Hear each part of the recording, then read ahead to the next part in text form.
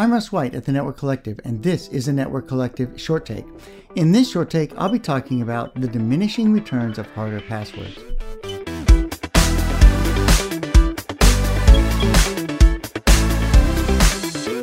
Let's begin with a simple assertion. Stronger passwords are always better.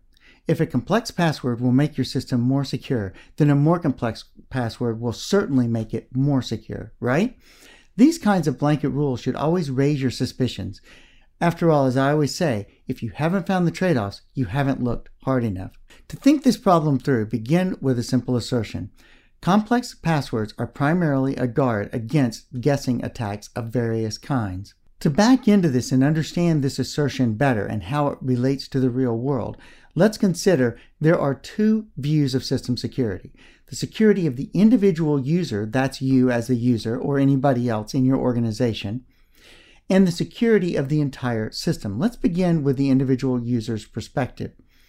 From an individual user's perspective, someone guessing an individual password can have truly tragic results. The trade-off here, however, is against economic realities. Is the password strong enough to make the attacker move to some other activity? Maybe you can push the attacker into attacking someone else's account. This is the old joke about, I don't have to outrun the bear, I just have to outrun you. But you could also be pushing the attacker or some number of attackers into different types of activity that are more economically viable and perhaps constructive rather than destructive. Of course, this isn't always realistic. You don't have control over the attacker. The rules on the site or the system, however, are completely set up in a different way. This is a crucial and often missed point. From the systematic perspective or from the system's perspective, if enough accounts are compromised, the entire system can be considered compromised.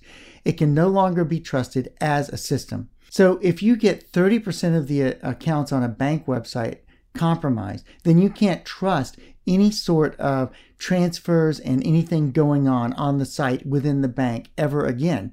You have to reclaim and recompensate and get all of that stuff out of there before the system is trustable, for instance. The primary determinants in a guessing attack are how many guesses you can make and how difficult each guess is. So let's begin with the first one. How many guesses can you make? There are two ways to attack the passwords on an account or on a system. First, you can do offline. You can grab the entire password file. The second is online. Try against the normal user interface. If you can take the password file offline, you can guess as fast as you can throw processor at it. You can guess until you think the passwords will be changed, say 90 days according to the old rule of thumb. So the first point to think about is, in system level security as far as passwords go, is to protect your password files.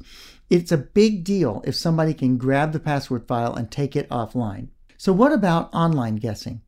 This should be regulated by the rate at which guesses can be made, so the 3 strikes and wait policies are actually pretty effective here. The point is to control the rate at which passwords can be guessed on your system. What about pasting the password? I see a lot of websites doing this now. You copy your password out of your password manager and you try to paste it and it won't let you paste it.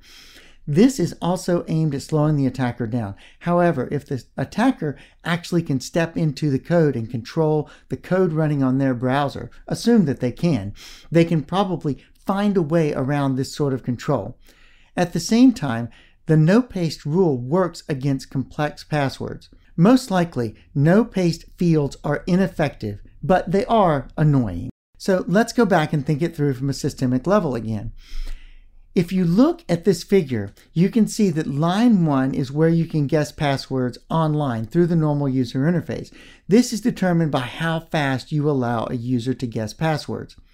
Line 2 is where you cannot guess the passwords even if you have the file. Passwords should be a small, comfortable level above line 1, but where is line 1? It's very, very difficult to know. You need to know the security stance of the entire system. You can, however, make a guess. You can ask questions like, how often are passwords required to be changed? How often is a user allowed to guess their own password?